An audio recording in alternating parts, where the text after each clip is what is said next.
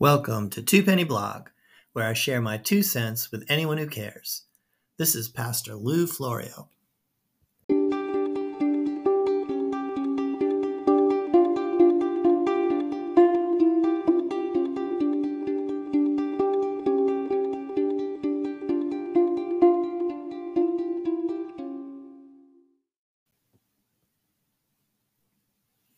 Can a woman forget her nursing child or show no compassion for the child of her womb?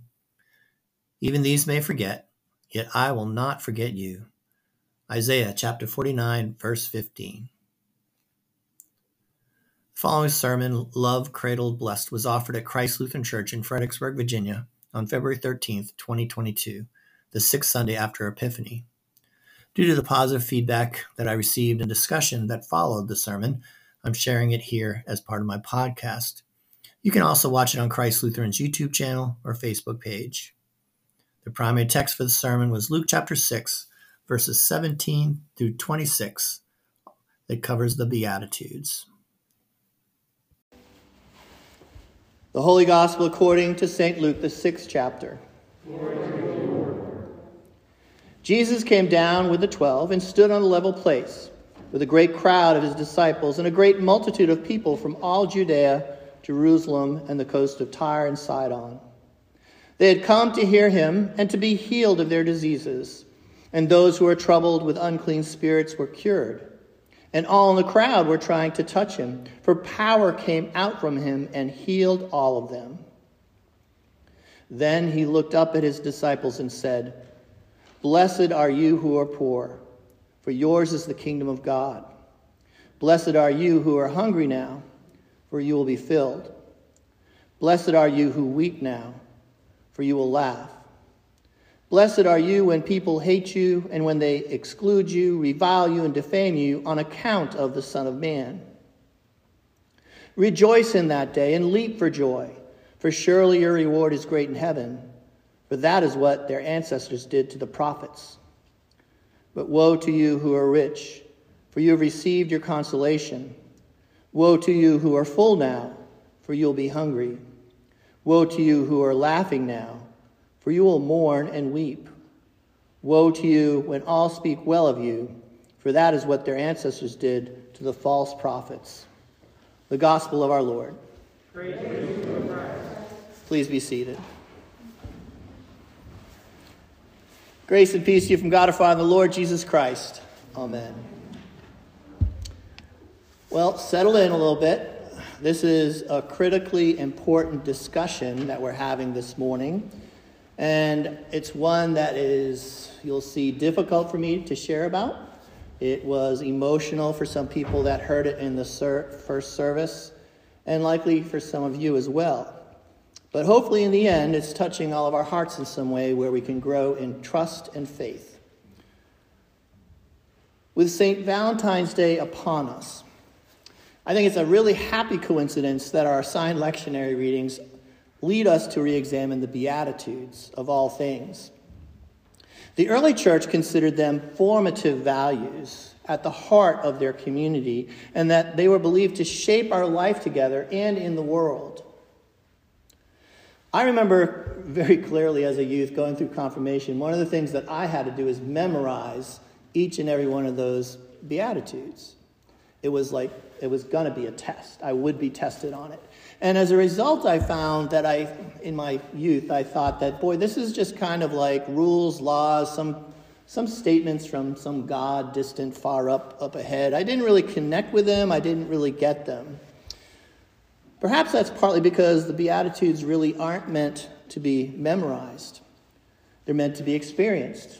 They're meant to be integrated into our heart and our soul. And sometimes, to be frank, that might take a level of mature faith that is born through suffering.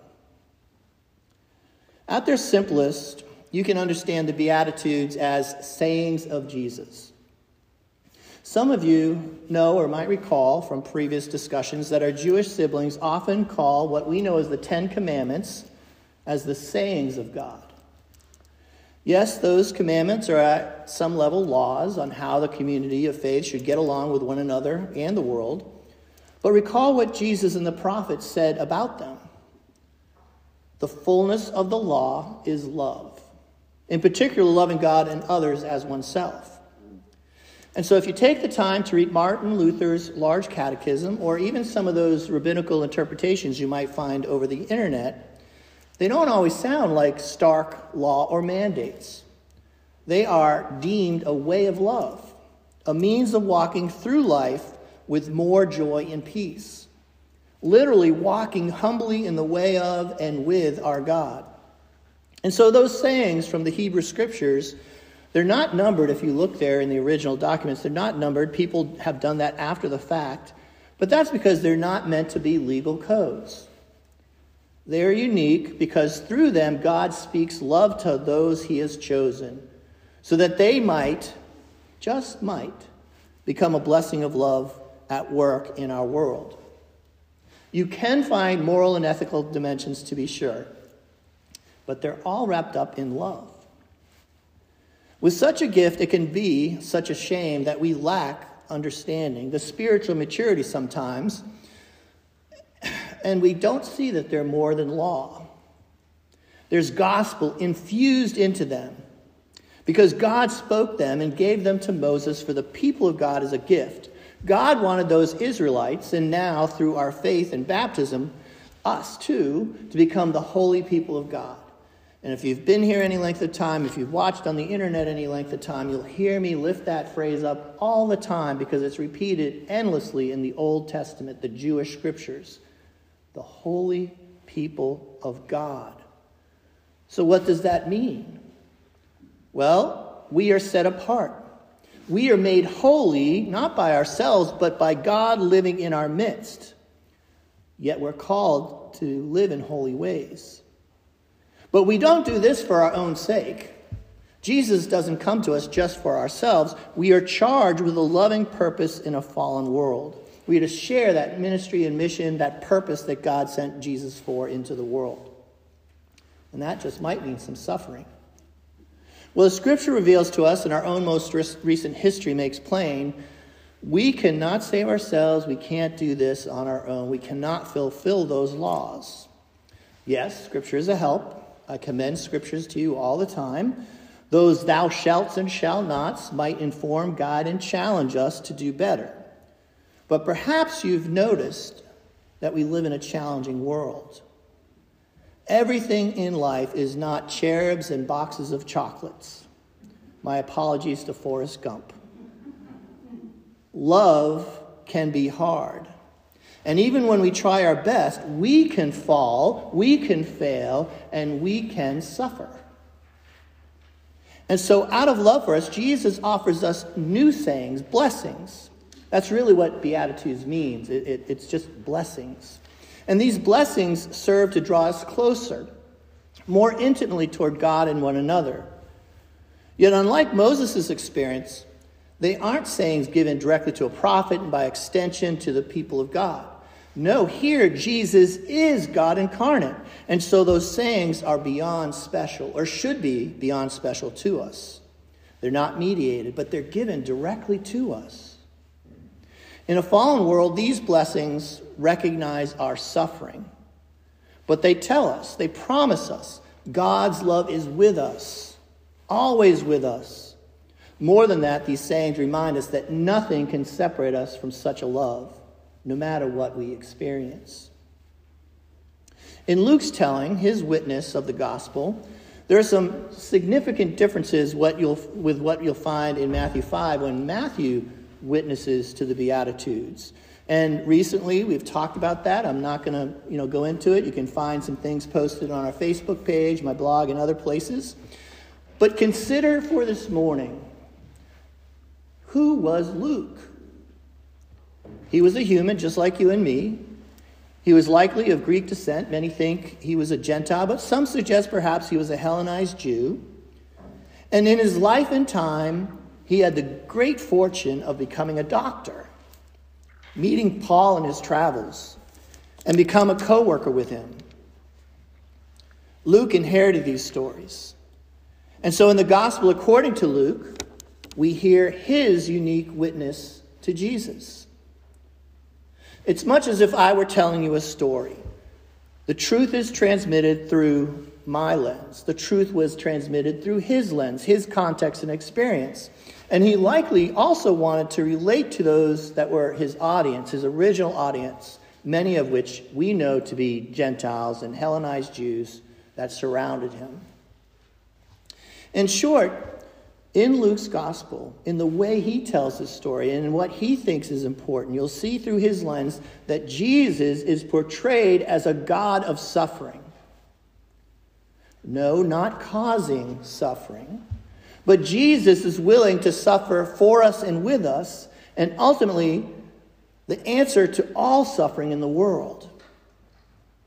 Jesus constantly reaches out to those marginalized, suffering, or afraid. Through Luke's vocation as doctor and servant of Christ with Paul, Luke knew the extreme suffering of his century. Luke would have been all too familiar with sickness and injustice, poverty, violence, death, and the grief that always results. Thus, Luke recognizes the special nature of Jesus as God who has profoundly come to us as one of us. Jesus came to share in that suffering of our world, that suffering that you and I share in, and reach out to the outsider, like the Gentiles, the widows, the immigrants, the lonely, the sick in body and spirit, you and me. Jesus was and remains God with us in our imperfection and suffering. And at the same time, Jesus came as the answer to the fall. Jesus came to heal and restore. This is exactly what Luke remembers and shares with us as Jesus prepares to share his most central of teachings. As you look at the opening of this passage, Luke points out to us that Jesus heals. Jesus saves. Jesus loves those that he has entrusted to his care amidst the evil and loss of our world. A very real world. At this point in the story, people don't fully understand Jesus yet. And I'm sure that we probably don't really fully understand him today. I know that I do not. Still, in hearing of his teaching and his preaching, as well as the authentic love that he gifted to others, crowds came hungrily from all over the region, walking often miles and miles and miles. Luke tells us that the people were so desperate, so hungry for hope and healing, that they wrestled with one another to reach through a mob of people reaching out to Jesus, just hoping to touch him. For power came out from him and healed all of them. It is at this moment that Jesus chose to share some very good news with that crowd and for all of those that come afterward. To all those that might be yearning just to touch the hem of his garment, to experience a little bit of hope, if nothing else. Jesus knows not all of those in need could touch him in that sea of humanity, any more than we can touch him as he's now ascended into heaven. Yet Jesus wants us to listen, believe, and be healed. So let's listen to what Jesus has to say. Reread it when you get home. That's my challenge to you. And then over and over and again throughout your life. Treasure and ponder these words that are spoken to you. In the Beatitudes, Jesus is telling us that he already loves us amidst our suffering. And he invites us to love others as best as we're able. Whatever our sufferings are, big or small, transitory or seemingly permanent, he is God with us and already loves us. We can rejoice when our crops fail, as the prophet Habakkuk announced. We can cast our cares upon Jesus, for he cares for us, as Peter urges. We can recognize with Mary in her song, the Magnificat, a wonderful song that is only found in Luke's gospel, that our soul magnifies the Lord, and we can rejoice in God our Savior, as lowly as we might feel or might even be. John tells us in Revelation, there will be a day when our hearts and our tears and suffering will be washed away. A future filled with hope is what Jeremiah the prophet called it. But John 2 acknowledges we aren't quite there yet. All creation groans for redemption, as Paul tells us. So why are we so surprised at suffering? Indeed, Jesus suffered for us. Yet suffering is not all that there is in this story. For God is not only with us, God in Jesus Christ is for us. We now belong to Jesus, and not one of his sheep will be lost. Not one. What I'm getting at is that with all of this scripture, all of scripture itself, it's filled with similar promises. And these Beatitudes bring these promises into greater focus, telling us that we should not trust our eyes or other senses. God is blessing us with fortitude and hope and understanding and counsel and so much more. When we don't have the words to express our pain, we are told and promised that the Holy Spirit lifts up our deepest needs and all our wounds to God. Life is hard. We might even at times rightly use more forceful descriptive words than the word hard. But don't think for a moment that God and his love has abandoned us, abandoned you. Hope truly can be born of suffering. At times we might kid ourselves to think that we can just keep our chins up, keep trying hard, and we'll make it through. We might internalize and deny our pain or the pain of the world. Yet we lie to ourselves when we share that old maxim, God won't give us anything more than we can handle. For in the verse that inspires that maxim, that hubris really, 1 Corinthians 10:13, we are instead told that our suffering is just part of the world. So accept it. It's common at some level to each and every one of us. But then Paul actually writes in response to this context of suffering that we share as human beings in a real world. He says, God is faithful, and he will not let you be tested, tempted, tried beyond your strength. But if you are, with the testing, he will also provide the way out, so that you may be able to endure it. Did you hear that? Did you listen closely? When we feel overwhelmed and cannot go on, when all hope seems lost to us, and we might feel like the biggest losers or victims that exist in this world, dead inside, God will be there to bless us and free us. Jesus plans our resurrection. It is God who will give us the way out and a way forward, always. It is God who will turn our suffering on its head and declare ultimate blessing. Even in suffering, more is going on than we can see or understand. God's love for us overflows. Just hang on to those promises like a life preserver. Now, I've gone already on a little longer than normal, but bear with me, for after all, this is among the most important passages we have in Scripture. As Christians, we need to consider where we can testify to the good news, where these sayings come alive, and that can often come from our own stories and experience. So as I prepare to close, I want to share one more difficult, but really, to me, profound experience of grace from my own life. Even though it's many years later, it is difficult for me to do so.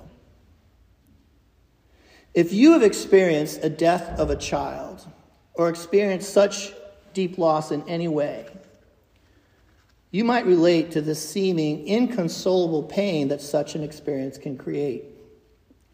Now, you all know my wife and I have no children, which is, too, a kind of loss for us emotionally, right? But I've experienced the death of beloved children at very young ages, some that I've had very deep relationships with. My cousin, Colleen, died at 16 from pneumonia. Children and youth that I cared for in South Dakota and other vocations have died violently at times. I have seen children and infants brutalized and thus sometimes die. And as a police, hospital, and hospice chaplain, even recently I've walked alongside officers and nurses and families that have shared in such tragedies. And as a result, they walk wounded afterwards, often brought to tears just at the memory. How can we speak love at such times? How can we be love? Well, we can try to, because we know this: God is there. Perhaps hidden, perhaps hard to see, but our God who is love is there. So we are asked to press on, reach out, and watch and wait for Jesus. As a young chaplain, I was called to the hospital from home. A newborn infant had just died, and the family had been gathered. The family had already presented a nice memory box from the hospital with a hand and footprint, a lock of hair, and other small mementos of a life that was all too short. I came into the room not knowing what to expect. This was my first death of that kind. I didn't know what I could say, and I do know that human words probably are not ever good enough in such a situation. And so as I was inside my head and I turned that corner, almost startled for my thoughts, there was the mom, held by the dad, right in front of me. The mom, in her turn, was lovingly, ever so gently, cradling her baby's dead body in her arms. That's an image that I will never forget. They had been praying so hard, and yet their beloved child had been taken from them. It was brutal. It was unfair. It remains beyond understanding. That God would take a child from its mother as she prayed was appalling. I think a little bit of me died in that room. Then awkwardly, hopefully, the mom reached out to me with that baby.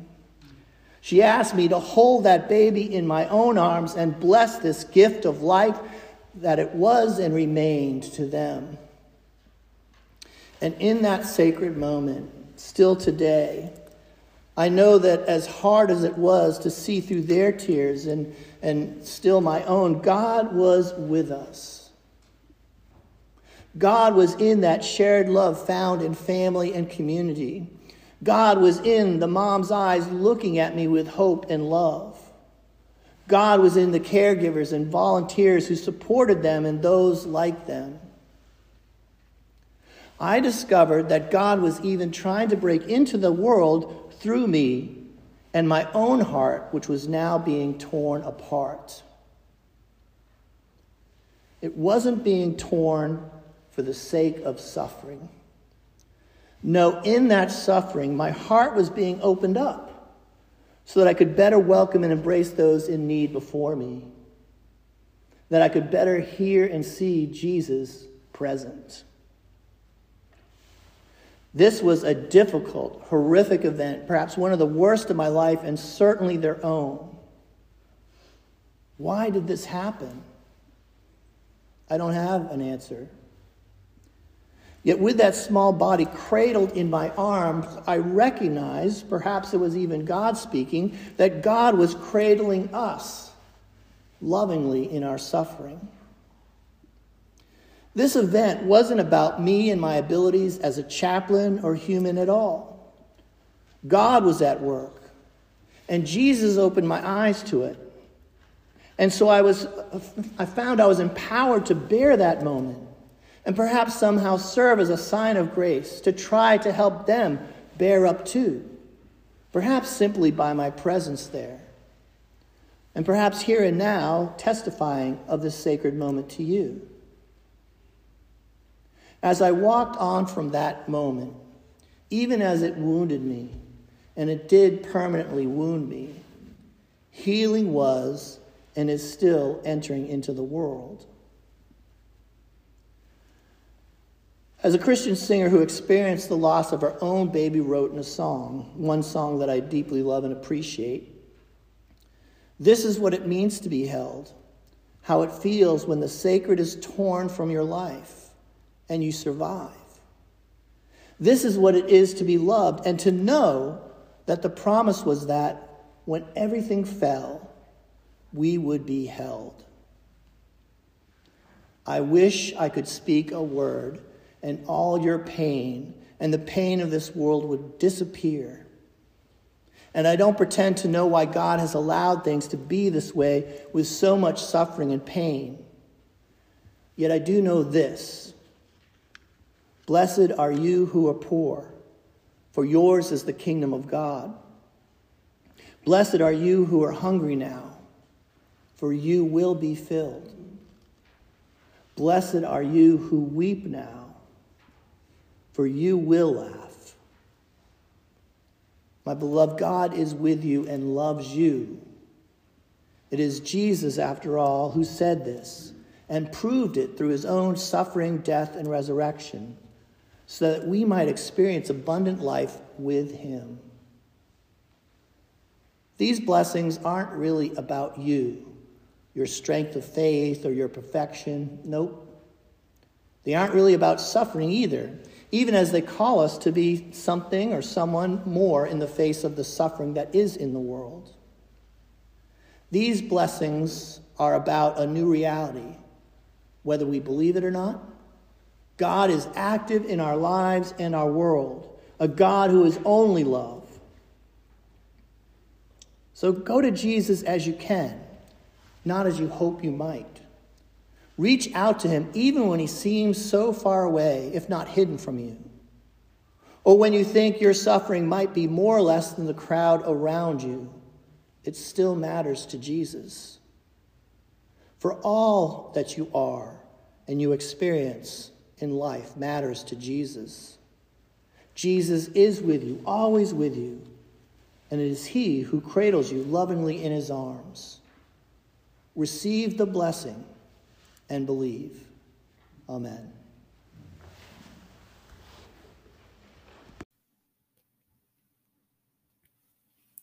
To learn more about Christ Lutheran Church, where I serve as associate pastor, please visit us at christ-lutheran-church.org.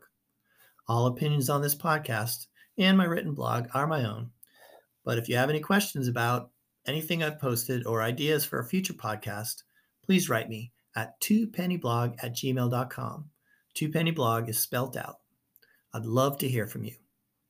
To learn more about my work with the Theology on Tap program called Three Priests Walk in a Bar, visit us on Facebook at Facebook.com/Three Priests. That's spelled out with no spaces as well. Now, for the legalese. Unless otherwise indicated, all scripture quotations for any of my posts or podcasts are from the New Revised Standard Version translation of the Bible, also known as the NRSV. This podcast is copyright 2022 by the Reverend Louis Florio. All content not held under another's copyright may not be used without permission of the author.